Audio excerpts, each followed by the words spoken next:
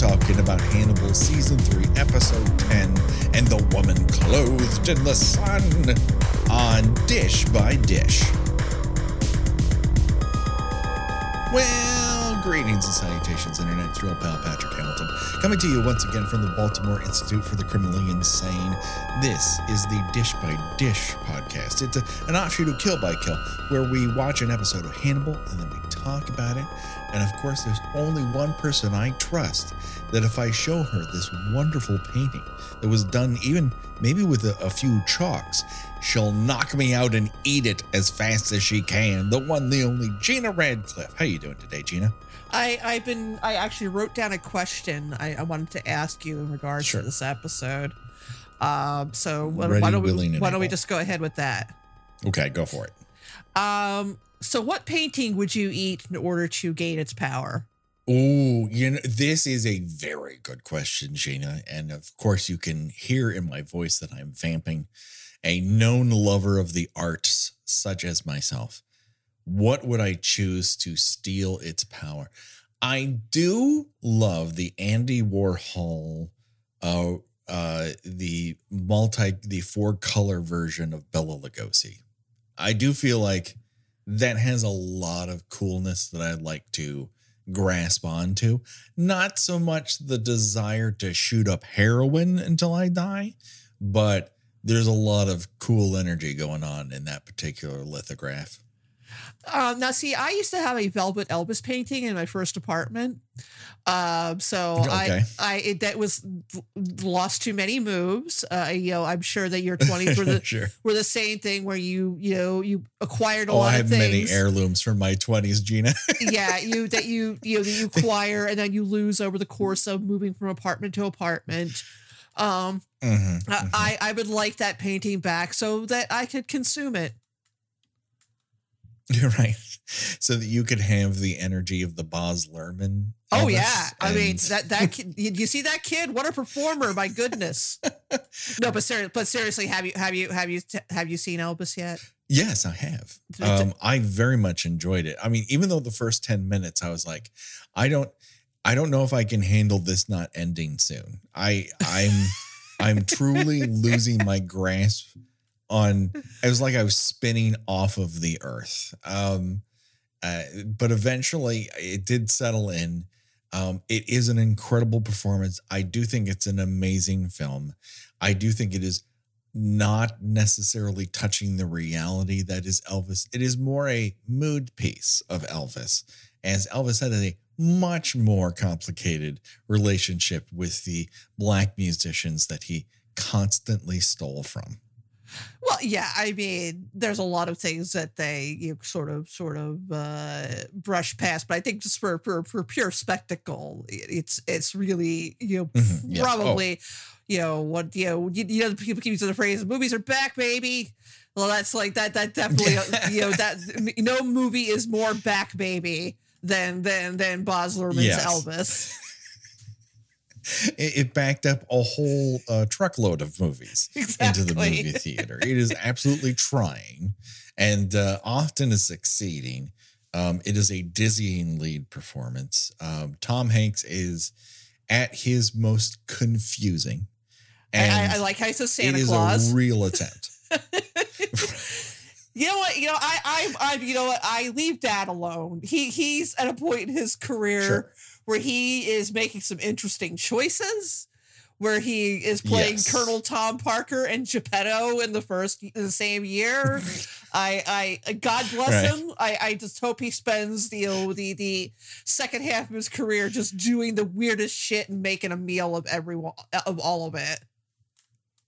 Yes, I mean, that is it's one of those things where I've never heard Colonel Tom Parker talk. So I don't know what my expectations were, other than he was going to like twirl a mustache and probably come off like Mark Twain in a one-man Broadway show.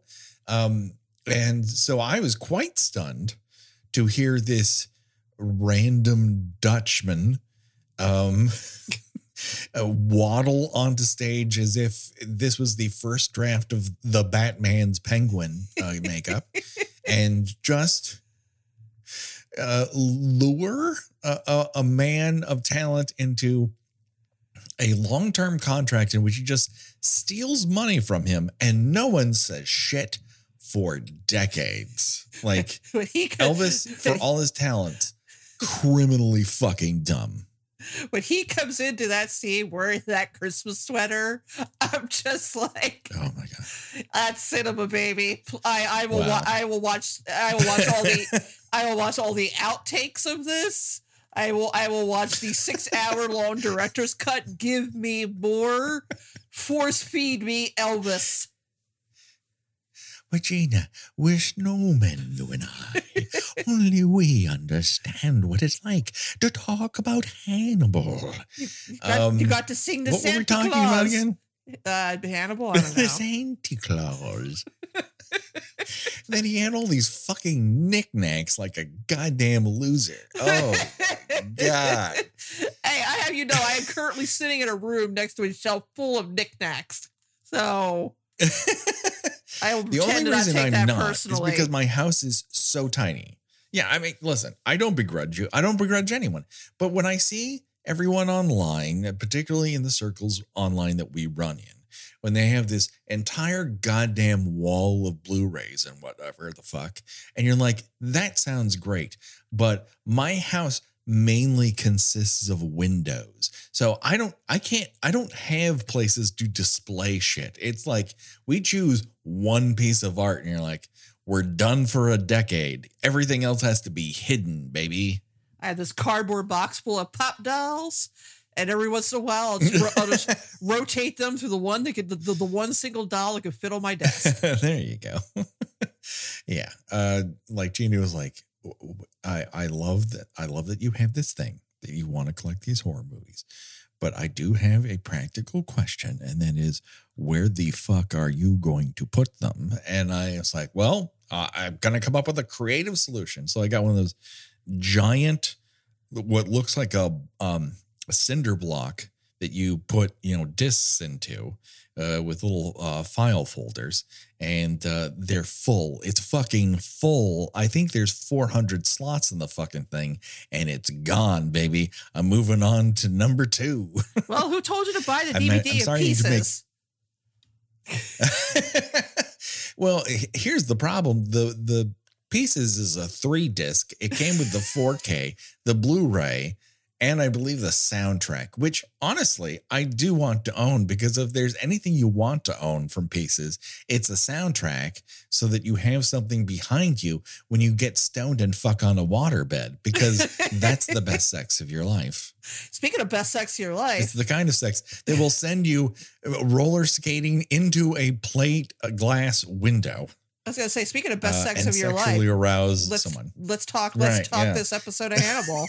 Because again, does any other show on television have better orgasms than Hannibal? I'm a little self-conscious because it's like, I've had some good sex, but I mean, I haven't had my body separating itself and melding together with the other person. I mean, I haven't bifurcated psychedelically and traveled through altered states while my penis has been in someone else. I mean, it's been great. Don't get me wrong. Like, sex, awesome.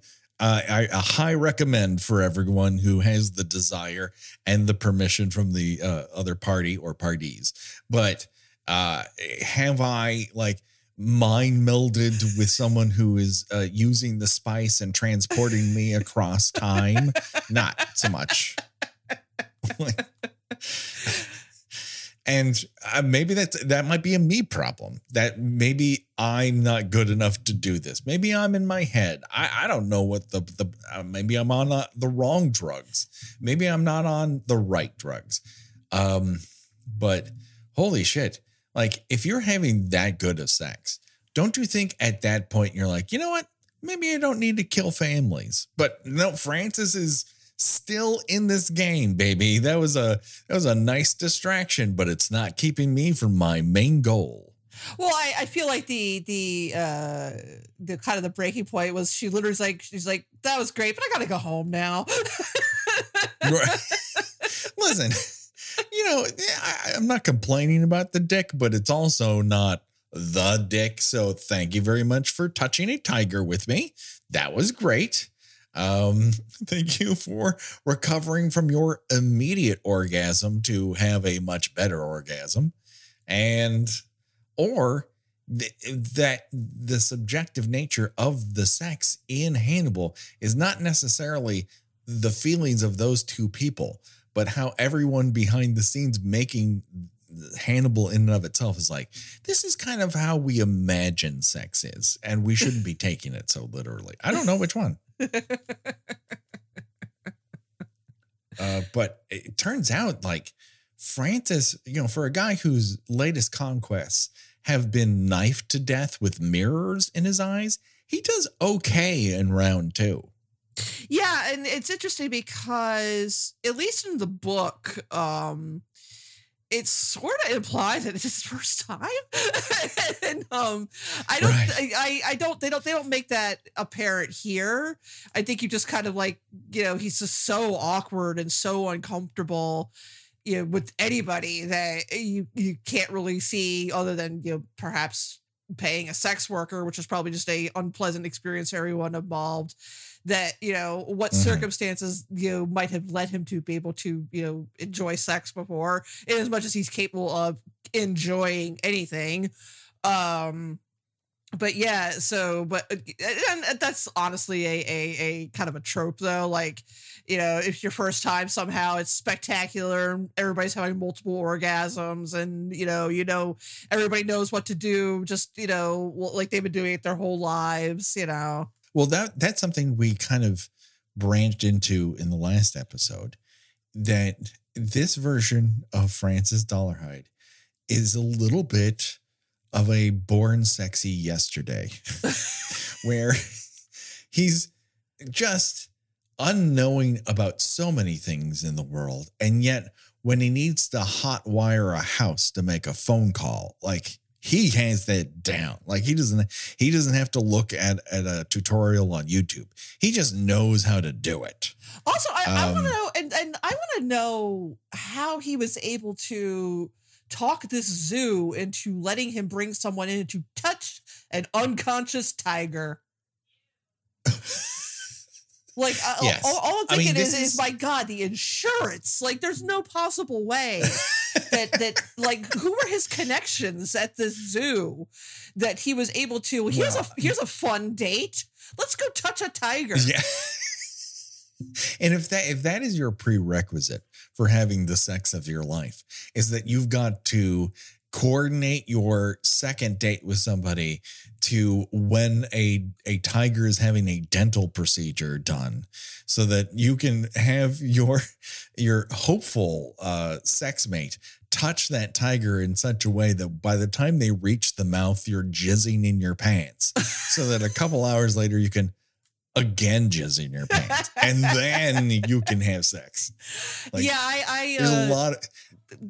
I just to do a quick compare and contrast of this scene, how it's done here and how it's done in Manhunter, because Manhunter, because as we mentioned, this one is following very closely with both the book and Manhunter. Like, it's the only one of the primary differences is when Hannibal Lecter cons someone into giving him Will Graham's home address. Instead of asking her to look on a Rolodex, he asked her to look on a computer. Yeah. That's like the only time that they updated it.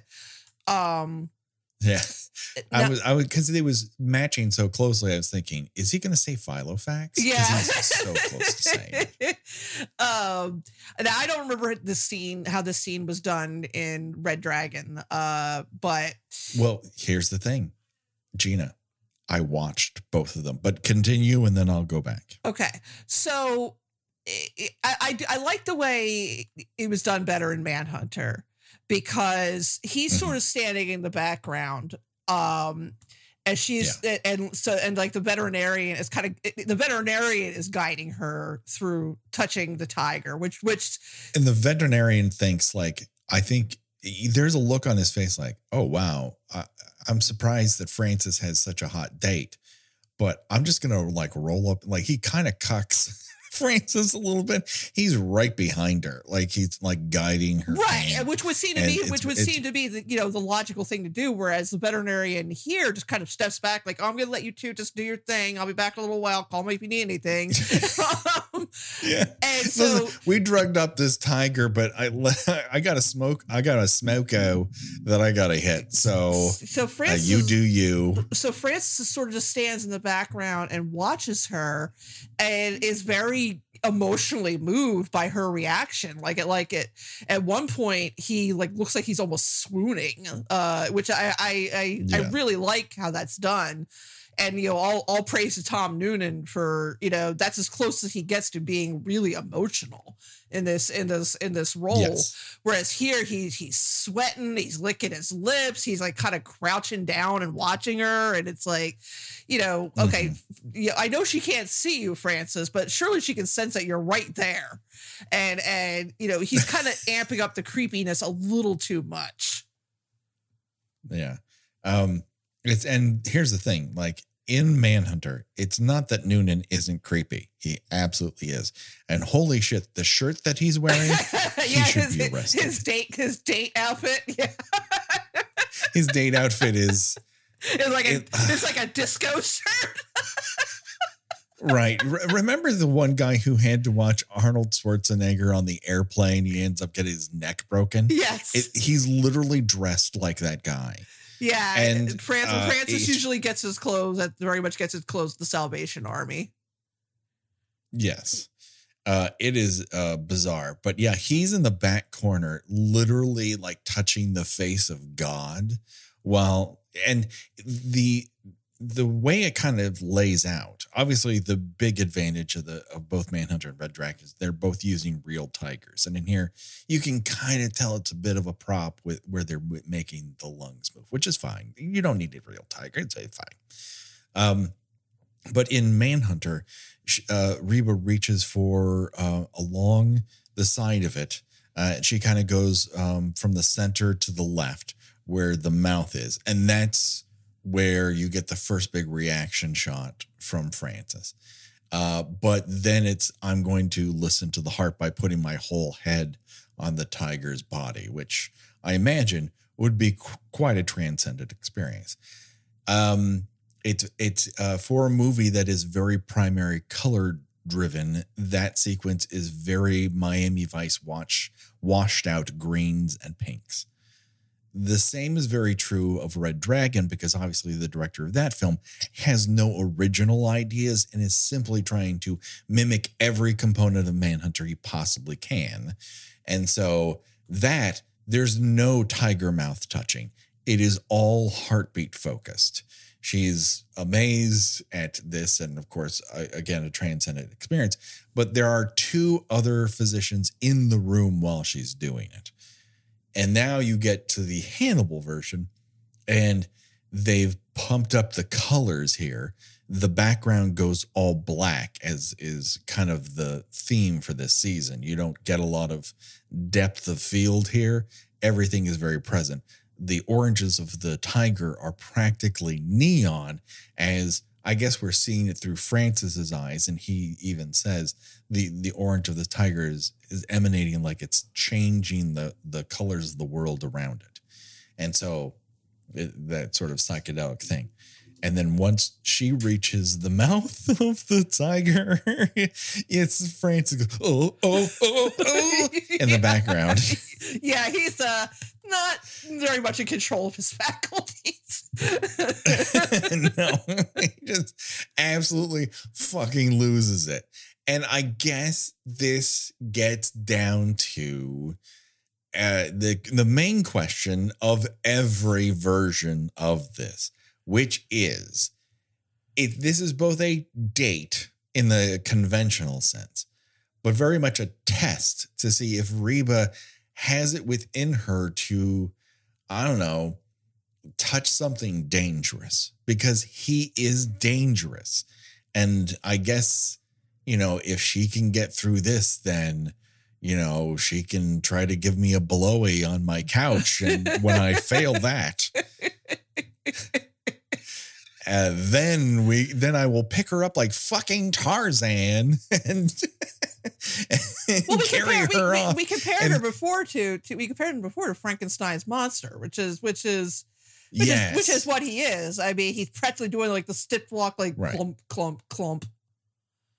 Yes. It's the second evocation of Frankenstein in this very episode, because Will calls Bedelia the bride of Frankenstein. Oh yeah, Will's earlier in the show. Will's in full bitchy mode in this. He's so judgy. I really dislike what they do to him in the second half. I mean, he really kind of thinks that, the bizarre and dangerous relationship he had with Hannibal is so different somehow from the one that Bedelia had with him and the one that Alana had with him, and he's just like, it's like, oh well, what makes you think you're so good? It's like, well, what makes you think you're so good after all this?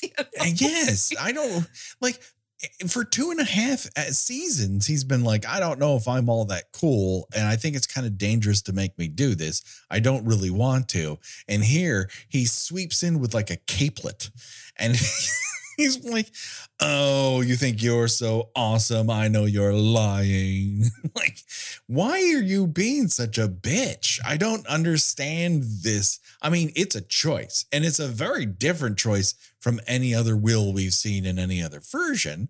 So I get it, because we've been more invested in his journey, but it does feel slightly out of character for me. I think a lot of it does actually come down to jealousy. He doesn't like discovering just how many people that Hannibal had this, really intense, codependent, I'll get in your head and, make you do my will relationship with a lot of people. Right. I mean, who knows about this? Who doesn't want to think they're the primary, if not only, love of someone's life. And then when you found out that there have been you find out there have been others, or that raises your hackles. He wants to be a main character energy, and when he discovers that he is another chapter, he's very upset about it, and he treats other people in a manner that's not going to get him what he wants. I guess if maybe it had been done in such a way, and of course, ultimately, this is a great show, and I love watching it. Please do not take this as any sort of, oh, Hannibal's wrong and I could have done it better, or any of that bullshit. But I think it's possible that if this had been the opening of season 4, after, more stuff had gone on, I think it would have been easier to have seen that transition. But ultimately, it feels like more like I didn't learn anything from season 1 or 2. And I'm bitter about it. Right. It's just a weird. He's sort of acting too much like a bitchy, jealous ex. Yeah. And that, I guess, the Francis Reba portion of this particular episode is very lifted from the book. And then to sort of stretch it out a little bit, and I don't say stretch it out in the sense that, there's an off-camera stage manager, pulling his fingers apart off stage, like, we don't have 43 minutes. They return to Bedelia and what she's been up to, which is having black box theater readings of her time, quote unquote, having drugged and psychologically tortured by Hannibal when she was in fact an active participant in it. And then going into more detail of her relationship with Zachary Quinto's Neil Frank, because we had kind of heard about it in season 1, seen the end moment of it early in season 3, and then we kind of get a lot of build up to it here. And again, I feel like going full Just Before Dawn is a real wild ass swerve. The way way this scene plays out is so remarkable. Like I guess Hannibal has done something to him that he, like, when he gets very upset, he starts choking. So, you know, he's in, you know, extreme distress. He falls down. Bedelia, I guess you're supposed to assume like his tongue has fallen back into his blocking his airway.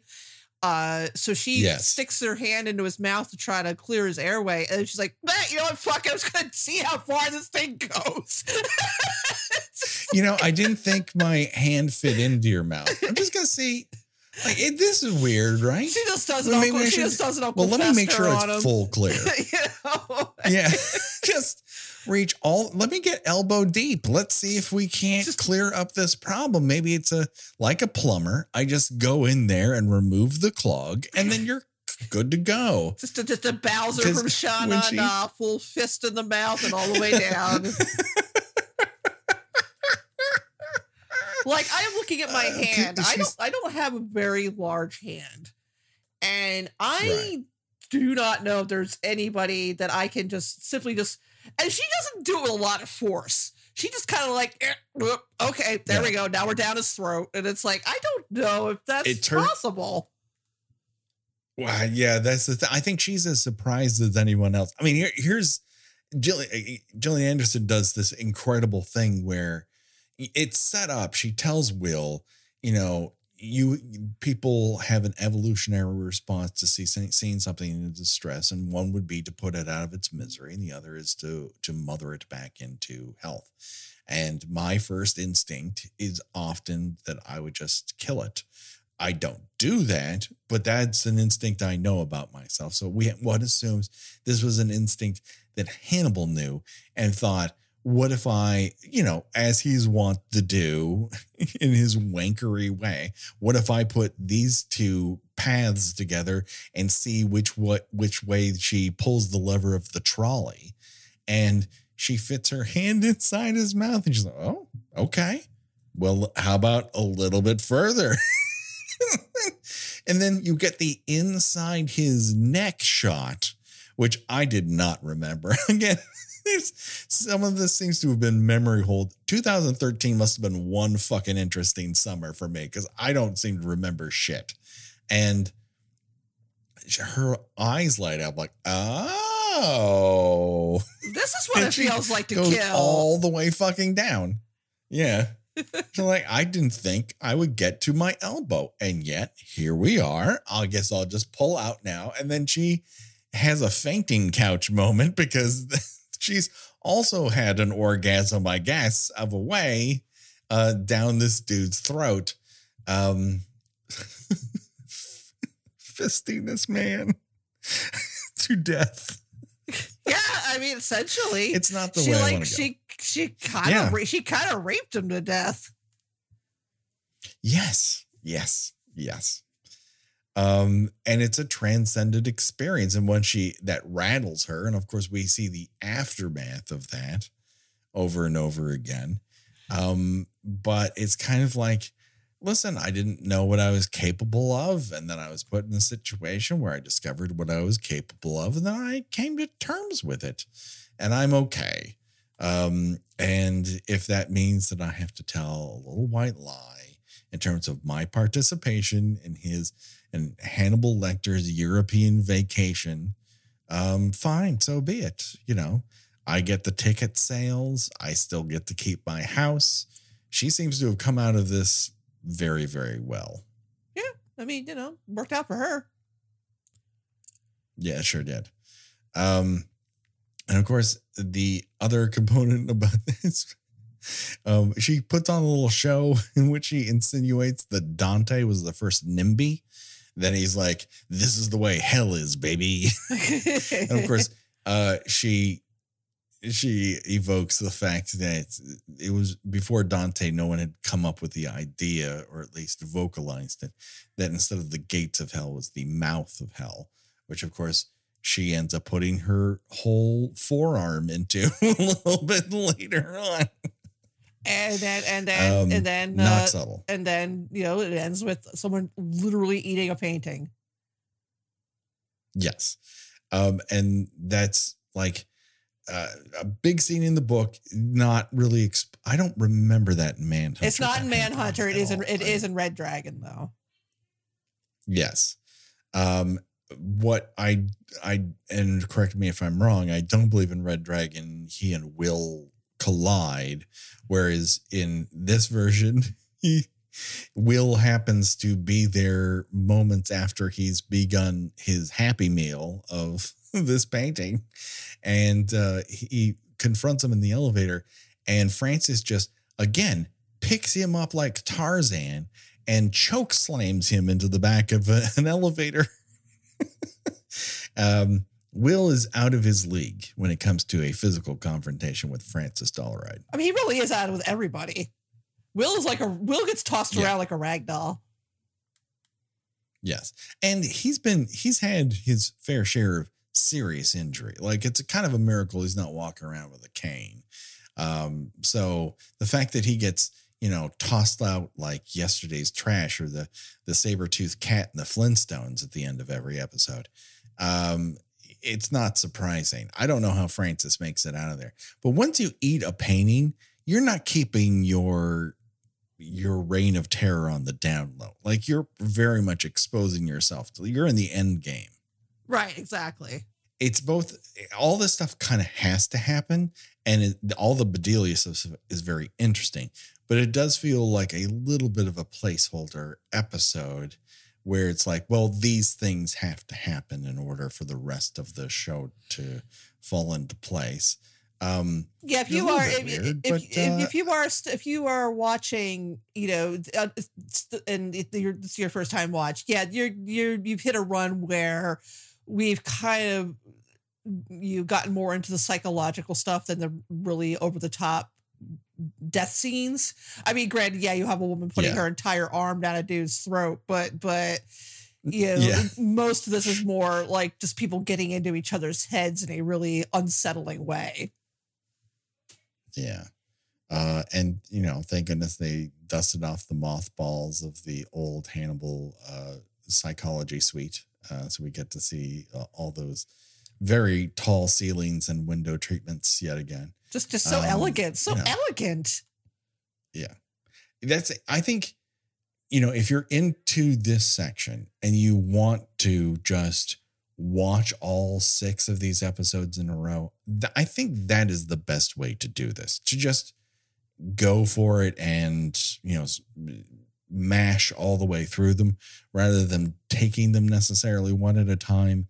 It probably comes off a little bit better that way, rather than the episodic nature of, weekly television. That being said, it's gorgeous as always. The music is histrionic and out of control.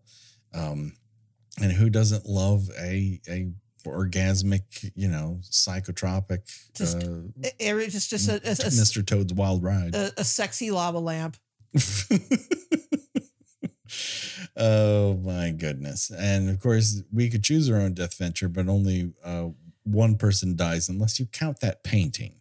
So would you rather be eaten, or would you rather have Bedelia's fist down your throat? Oh, no. I mean, am I already dead when I've been eaten, or is someone like tearing off little pieces of me and just that painting was never alive, so I'm assuming that you have simply been living under plastic for a while. Yeah, that's fine. Yeah, I'll take that. Yeah. There's no way I'm taking that fist down the throat. That feels like a very bad way to go. Although, Jillian, if you're still into it, I'm kind of willing. I mean, if it's you, if it's Gillian Anderson, I don't know. I'm willing to talk. She probably smells amazing. So, I mean, if she probably smells like lilies or some kind of really high-end French perfume. Right. And, I guess if I just kind of close my eyes, just, take a sniff, be like, okay. Yeah. And then, like, when people are going to talk about it, There's like, how did he die? Gillian Anderson stuffed her entire forearm down his throat. And he's like, what a way to go. You know? I was going to say, Gillian Anderson fisted him to death. Whoa, that's hot. Weep for him. In this economy, that's a great way to go. That lucky bastard. That'll just about do it. Don't worry, folks. The body count will continue. For myself and for Gina. Goodbye, everybody. Bye.